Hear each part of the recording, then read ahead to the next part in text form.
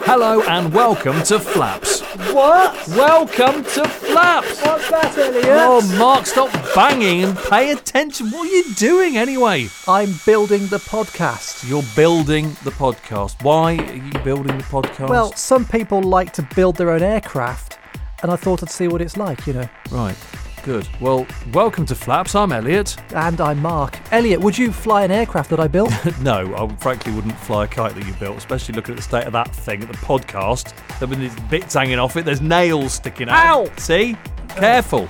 In this handmade edition, we find out more about home-built aircraft. We'll hear the amazing story of a man who, after a cancer scare, built his own aircraft. And what's more amazing, he actually flew it around the world, 27,056 miles. Because I am given to stupid exaggerations, I thought that I wanted the ultimate cross-country flight. And the ultimate cross-country flight is to go right around the world. Our celebrity pilot this month also hand-makes something. It's his own cheese. What? It's Alex James, the former bass player and now cheese maker from Blur. I was like at 50 feet, cacking my pants, but I was seriously in trouble. I shouldn't have taken off. Their annual rally has just taken place, so we speak to the chairman of the Light Aircraft Association. Where we saw the most amazing flying machine. This is not from outer space. This is called the blended wing body, and Boeing is also on it. And Pablo Mason talks about the joys of helicopter flying. You could try and build him one of those. Celebrity Pilot. Our celebrity pilot this month is another first for Flaps. Yeah, we've had a few rock stars now. Nick Mason from Pink Floyd, Dan and Richard from The Feeling. So we needed a rock star with a little bit extra, and he's got a bit extra cheese. I think we should point out at this point, Yes. He has a farm and he makes cheese, and he's got his own range of cheese that's about to go on sale in Asda. Very exciting. So it's our first bass-playing, cheese-making rock star, Alex James from Blur. Hello. Hello. So, I mean, how long have you been flying now? You've been at it for a while, haven't you?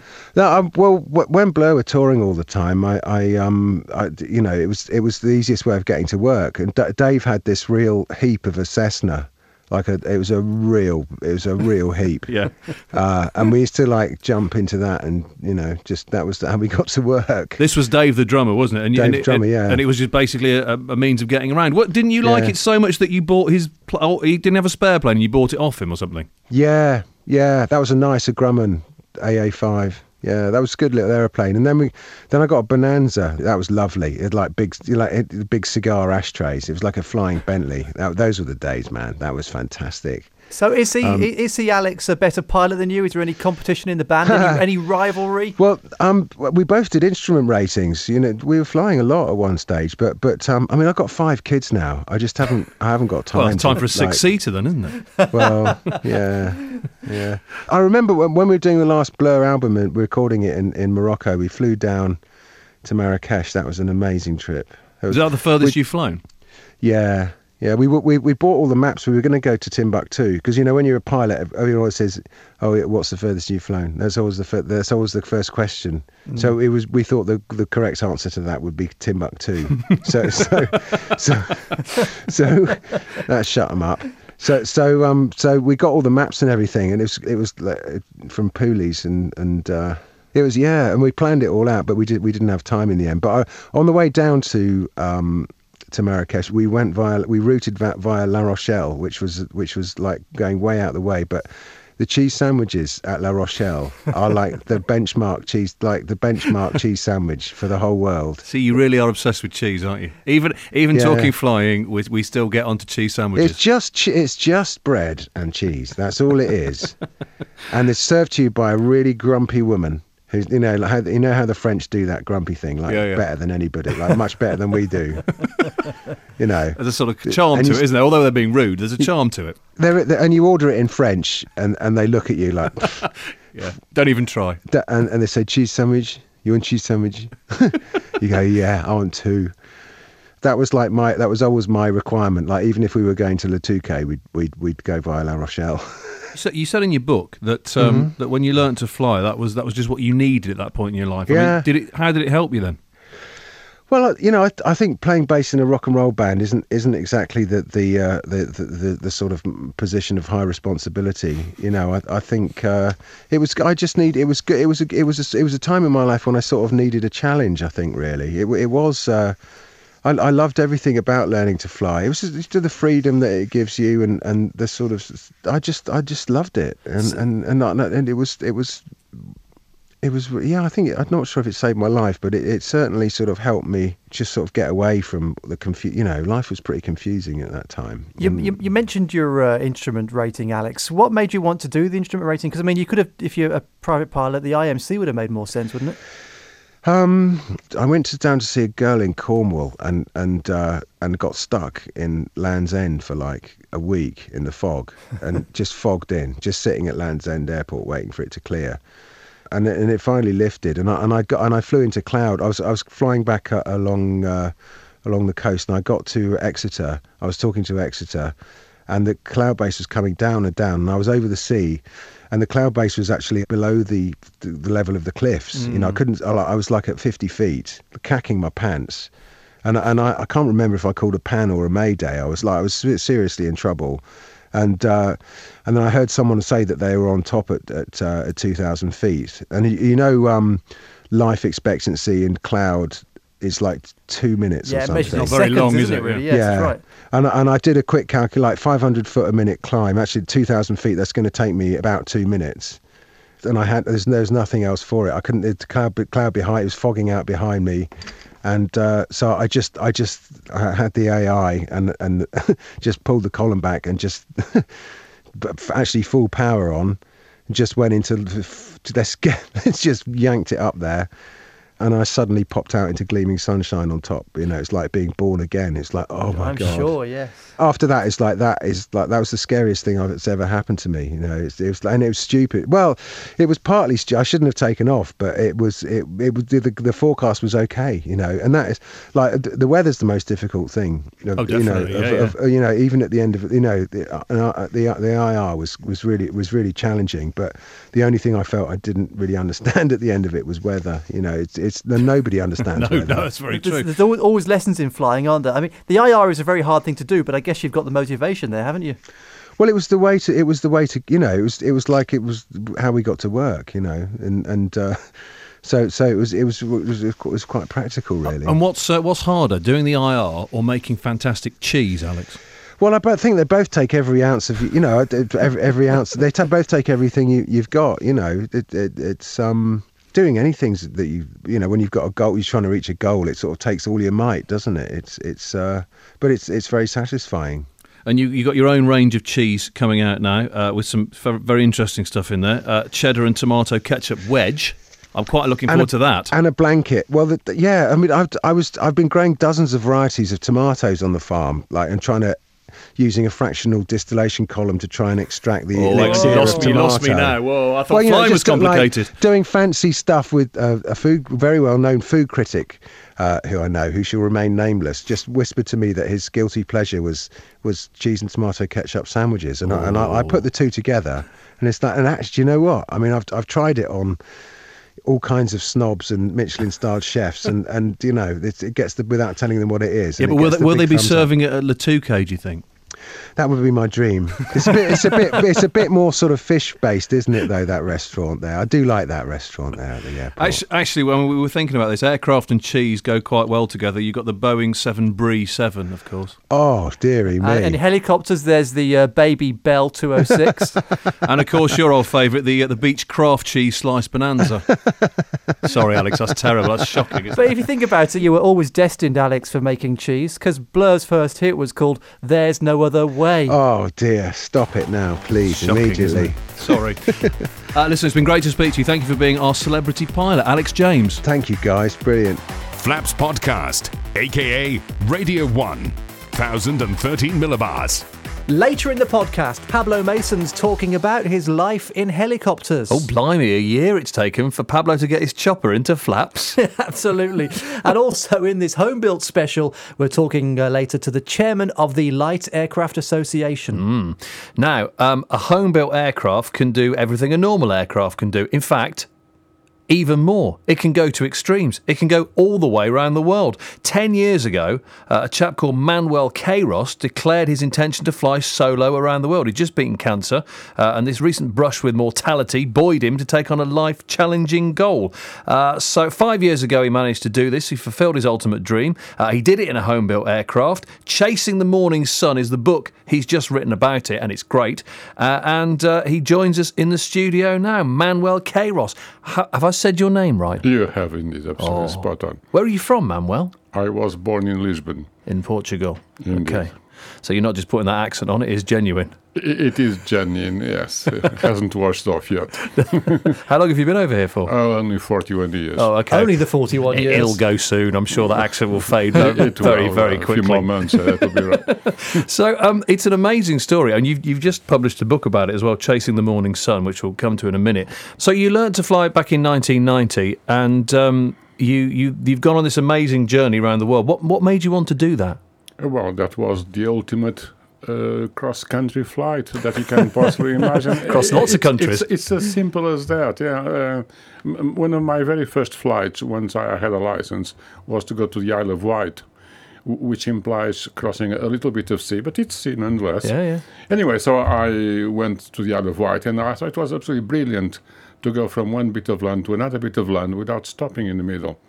And then there was France, was a bit further on, and so on. And because I am given to stupid exaggerations, I thought that I wanted the ultimate cross-country flight. And the ultimate cross-country flight is to go right around the world. And that's as far as you can go without repeating yourself. You did this back in, when was it, 2006? Six. Yeah. So how long did it take you from the initial idea to actually setting off? The initial idea it was, I think, 1999. That's when I actually sort of declared that I was going to do it.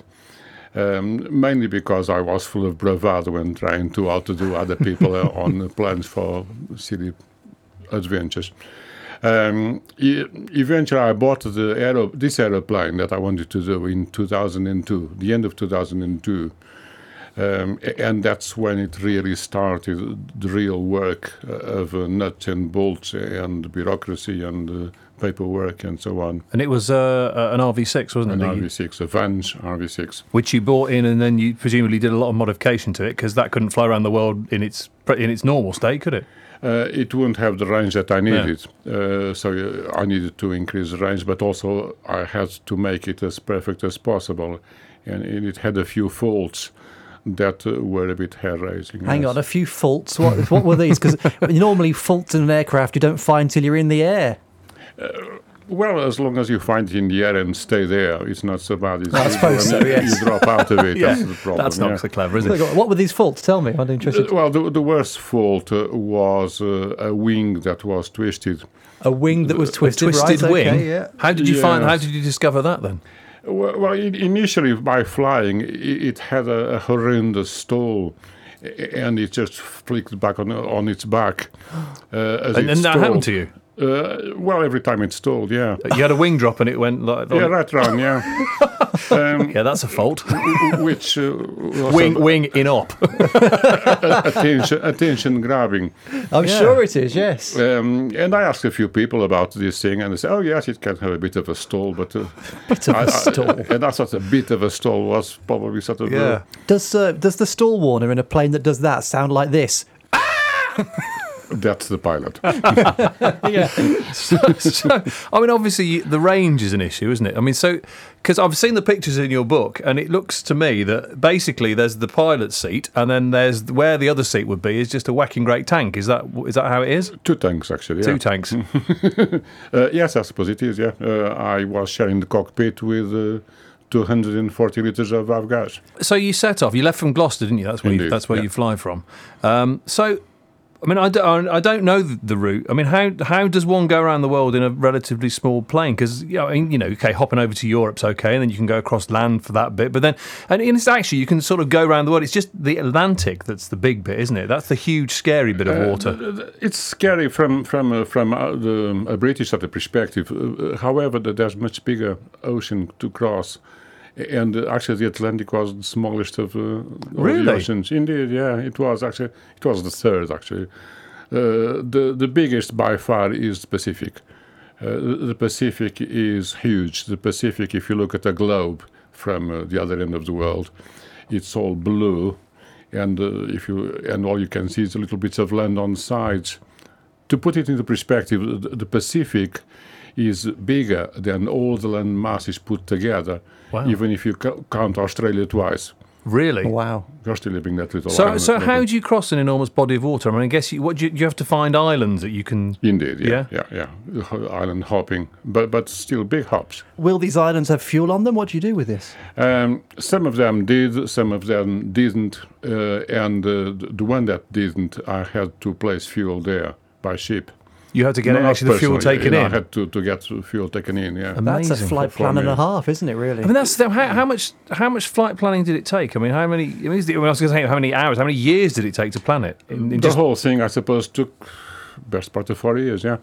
All told, yeah. And it was a lot of work in many directions. And how do you even at go the same about time. planning it? Where do you start? What's the starting thing? What's the first thing you have to do? The weather, I guess, isn't it? Work out even what time of year to go. Yes, indeed. Yes, the weather is a big factor, of course, because as you're going round and both in latitude and longitude, you come across many different things, and the weather was a huge planning exercise. What was the rough route then? Just give us a few places on Roughly was to go to southern Europe, touching Africa, Middle East to Sri Lanka, across the Indian Ocean to Malaysia, Philippines, island hop across the Pacific, which is sort of big hops. Guam, Bonrique, Hawaii, California, across the States, and then across and back home.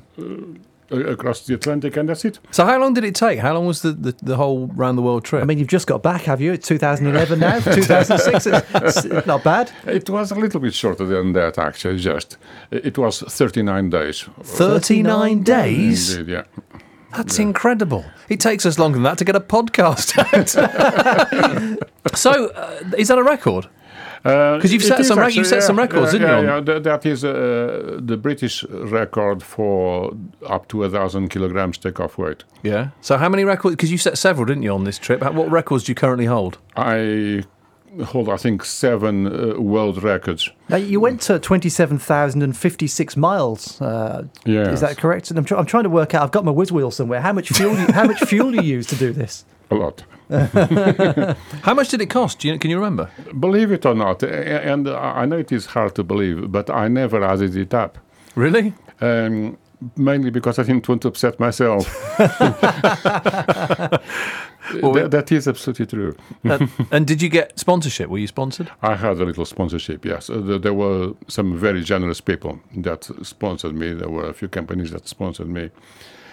And that took some of the pain out of it, but there was only a small fraction of the overall thing. And you did it for charity, didn't you? It was for cancer charity. It was trying to raise both money and awareness for cancer research. Was it scary? I mean, there must have been some scary moments. Yeah, was there a point when you thought, why am I doing this?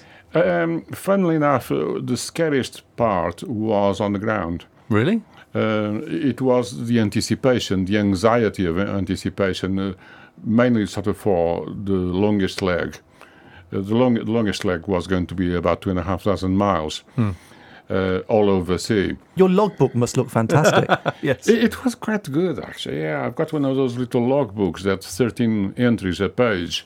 And in that first page of that journey, I think 108 hours in one page. Okay. And if anyone's listening to this thinking, yeah, I'd like to have a go at that, have you got any words of wisdom for them?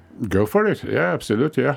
I am sort of always quite open to advise people on the various things that they need to, and I have done so in several occasions. Yeah, and it was a good choice of aircraft. The RV6 was a good, it was good. A good thing to do it. It was very good. Yeah. Once you sorted the twisted wing out, obviously. Once it was sorted out. Yeah. Now the book you've written. I mean, if people want to read this, and it is a cracking book. It's Chasing the Morning Sun, which is a great name. Why did you decide to call it that? A friend of mine actually sort of came up both with the title and the logo, because the logo sort of expresses the title. And there's two things. One was I was going east, so it's the morning sun, the rising sun, and gives that picture of going into the sun, to the new sun. There was also the thing about the cancer thing, that it was trying to go to a new era where cancer can be controlled better than it is now, and not create so much havoc with so many people. And we ought to spell your name in case people try to search for it on the internet, because it's not the most obvious thing to spell, is it? Being Portuguese. Obvious, So it's no. Manuel, as in, well, Manuel. And then Queiroz, Queiroz, or Elliot will do it phonetically for us. Oh, here we go then. Quebec Uniform Echo India Romeo Oscar Zulu. Well done, Elliot. Thank you very much. Thank you. Hey. Thank you ever so much for coming in. No, thank you. My pleasure. And thank you for asking. Yeah, if people would like to read it, it's called Chasing the Morning Sun by Manuel Queiroz, a great adventurer, one of only a few people who've ever done it. And no, it's very good. Thanks for joining us on the Flaps podcast. Thank you. It's Mason's Minute. I was asked recently, what's it like to fly a helicopter? And how do you compare flying a helicopter with fixed-wing flying? I have flown about 2,500 hours rotary, ranging from the Westland Whirlwind, which was a single-engined troop-carrying helicopter, and the heaviest aeroplane I flew was the Westland Wessex Mark II, which could carry up to a dozen troops, or about 4,500 pounds of freight. It was a very versatile aeroplane, and of course my involvement in it was through the mid to late 70s, and principally operations in Northern Ireland in support of the Army. The very exciting times operationally, and really quite demanding times physically. The Wessex was due to be replaced by the Boeing Vertol Chinook. Hardly a replacement, because I think the Chinook can lift about 28,000 pounds, can lift its own weight. But there was a Boeing Vertol representative who was talking to the pilots about the aeroplane and how good it was going to be to fly. And I asked him how the aeroplane would handle if it suffered an engine failure at slow speed and high all-up weight. And this wonderful Texan droll came across and said, "Sir, yes, sir, the other engine will quickly take you to the scene of the incident." So it was always worth thinking that an engine failure, even with a twin-engined helicopter, was something that needed to be dealt with immediately. No time to think. The reactions during such a mechanical failure had to be so ingrained that you did them almost before you thought of them. And then, of course, the aeroplane would not plummet, but it would have a pretty restricted forward flight as you auto-rotate it towards the ground. And of course the idea was that you used the momentum of the aeroplane, the weight of the aeroplane, to keep the rotor turning, to keep you flying as it were, albeit towards the ground. And then in those last moments as you approached the ground, then you could pitch up and raise the collective lever and use what was left of the energy in the main rotor to cushion the touchdown. And in fact, during my Wessex helicopter training, part of the operational conversion was to carry out 3 complete engine-out landings. And once you had disconnected the main rotor from the engines, there was no going back. You would do exactly during that practice as you would do, hopefully not, with a failure or a catastrophic failure in the aeroplane. Amazingly robust. What else is it like to fly helicopters? Well, of course, throughout the 70s, when I was flying them, we were doing a real job of work in Northern Ireland. Nothing moved on the ground, particularly in South Armagh, unless it was transported by air. We took the food in to the garrisons and we took the rubbish out. It was as simple as that. I think for the light aircraft flyer, the simple thing I can say is that helicopters are obviously far more expensive than light aircraft, so it's only going to be the rich gits that get their hands on the helicopters anyway. And the sort of things you're going to fly are going to be the Robinson 22 or the 44. You may get onto a Jet Ranger. And these things are pretty expensive to operate hour by hour. I think the maintenance ratio is about 5 times more than fixed wing. So that's the first restriction, that of cost. In terms of enjoyment, I would say that in my experience of talking to light general aviators, the vast majority who move on to helicopters because they can afford it or it's something they're desperate to do, much prefer it. And I think the pure skills required to fly the aeroplane are probably greater than those required to fly a fixed wing. People said, well, how do you hover a helicopter? And the answer is you use your left hand to pat your head very, very lightly, whilst at the same time using your right hand to make a rotating movement in front of your stomach. It takes a while, but once you can do it, you can do it. And can you ever remember how you didn't do it? Answer is no. Thanks, Pablo. That's probably about a minute. That's never a minute. Thank you, Pablo Mason. Oh, will you stop that banging, Mark, please? I've told you before. What? I'm still building the podcast. That's a podcast. Yes. It looks more like a Wendy house. You cheeky sod. It's kind of a home-built theme to Flaps this month, and there is an organisation that represents home and amateur-built aircraft, among other things. And their rally at Sywell has just taken place too, so let's speak to the chairman of the Light Aircraft Association, Roger Hopkinson. It's a beautiful day. We've picked a fantastic day to come, and it's fantastic. You can't ask for better than this, can you? Yeah, we've sort of got it right this time, haven't we? Did you book the weather? Yeah, what we did, we got all our members to face east and pray simultaneously, and they had to hold umbrellas at the same time, and it ends up like this. Do it every year. Well, it works very well. Absolutely. Don't stop what you're doing. We really do recommend this methodology to most people. We've never been. Flaps Podcast has never been before. What's in store for us? What can we look forward to? Well, we've got at the moment, I think, 900 aeroplanes booked in. So hopefully we're going to have 900 aeroplanes over the period of the next 2 days, which is quite a good number. We've had more than that in previous rallies. Rallies have been part of what was the Popular Flying Association and the LAA, almost since its initiation. It's the gathering of the clans, if you like. So we get all our struts coming, we get people to show off their aeroplanes, quite rightly, because there's some fantastic aircraft here. There's many we haven't seen before, because after all, we get about 120 new aircraft added to the fleet every year. And several of those are one-off, very unique types. Yeah, well, they're trying hard with that Fokker triplane over there. I mean, that noise. It sounds amazing, doesn't it? Yeah, but it highlights the massive difference in what we do, doesn't it? I mean, you've got some really fast hot ships here. You've got a replica Fokker triplane, replica Mustang over there. Jodel just going out. Are we likely to see anything really unusual? Because we spoke to you once before on the podcast, and you said that there are guys who come in who literally design it on a scrap of paper and build it. So will we see any of those? Yes, you will find various. You've got to go around and see them really, but there are some really very unusual airplanes here you won't see often, actually. And a beer festival. Well, it's just fortuitous that the beer festival's here, and they've got 22 beers, I understand. So I'm hoping that you're going to help me work our way through all of those. We'll have a go, yeah. We've got to do these things. We'll do all the aircraft first, and then we'll do the beers afterwards. That's right. And we're not flying home, by the way. Absolutely, yes. Yeah. Or driving, we're just going to stay here. It's a 2-day event. This is Friday. I have to say this is quite good for a Friday, a very good turnout, and it really bodes quite well for tomorrow, which the weather's okay as well. So, people should come and enjoy this. I mean, it's the life of the LAA. I spoke about before. Flaps.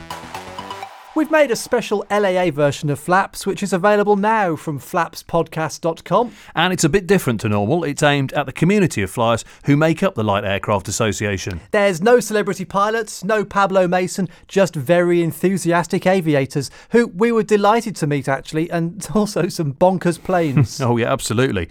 Really bonkers planes. While we were there, we saw the most incredible aircraft flying. You've got to see this to believe it. Have a look at the pictures on our site. When we say it looks like a UFO crossed with a Mini Cooper, that would be about it, really. So take a listen to this. The strangest plane I've seen ever has just landed at Sywell, and we've grabbed the pilot literally out of the plane. What's your name, sir? I'm Bart. And welcome to Sywell. And thank you. What is this? This is not from outer space. Well, let me describe it, because obviously, it doesn't really work just in audio, but it is literally a small flying wing, isn't it? It's like a small delta wing. Yeah, it's a delta wing. With a fin at the back. Yeah. And presumably you built this? I built it myself, yes. And I'm guessing it's not a kit. You can't get these in kit form. So this is completely from scratch from your slightly crazy mind, I'd imagine. Yeah, that's right. Why? Why did you build this? Well, this is called the blended wing body, and Boeing is also on it for designing a blended wing body. So what's it like to fly? It's very, very easy to fly. Yes. Yeah, stable and fast. What speed does it land at? It settles down at about 60 miles. No, it's very good. And how long did it take to build? About 5 years. It Really? took me about 5 years. And what was the hardest thing about building this and designing it? To get it all certified. Yeah, that's because of course it's got to be certified. What did they say when they saw it? At first, they didn't believe that it would fly. So I made an appointment with them that I should try the aircraft on a long runway, making hops, and the hops making every time a bit higher. So a little bit like the Wright brothers back at the very beginning of flight. Yeah. So in fact, the rollout of this aircraft was exactly 100 years after the first motorized flight. It's amazing. Yeah. And where'd you fly from? From Belgium. From Belgium. So have you flown in here from Belgium today? How long did it take you to get here? Well, we had to pass Calais to do customs.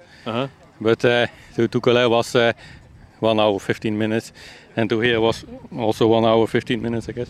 I wonder how many UFO reports there have been for your aircraft. Well, there's a UFO reporting point in my country in Belgium.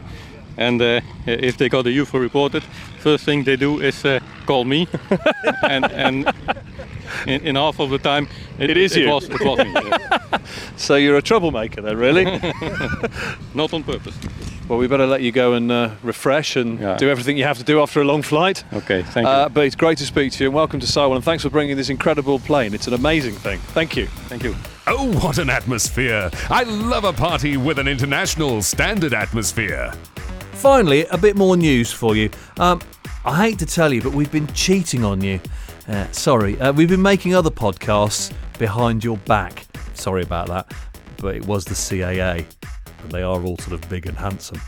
Cast your mind back to April's Flaps. We were talking to the CAA about their newly announced London 2012 Olympic airspace restrictions. Well, they've changed a bit since then, and we've been working with the CAA on a special podcast called Airspace to bring you the details of the changes and how flying next summer will be affected. There's more information on our site at flapspodcast.com and also at the Airspace Safety Initiative at airspace.safety.com/Olympics. Don't forget you can like us on Facebook or follow us on Twitter, and you can also sign up for our mailing list. That's at flapspodcast.com. Or you can subscribe on iTunes. All you need to do is search for Flaps Podcast. Dead easy that. It downloads itself. And as always, it's completely free. Thanks for listening. See you next month. It's time for us to Foxtrot Oscar. Thanks for listening to Flaps.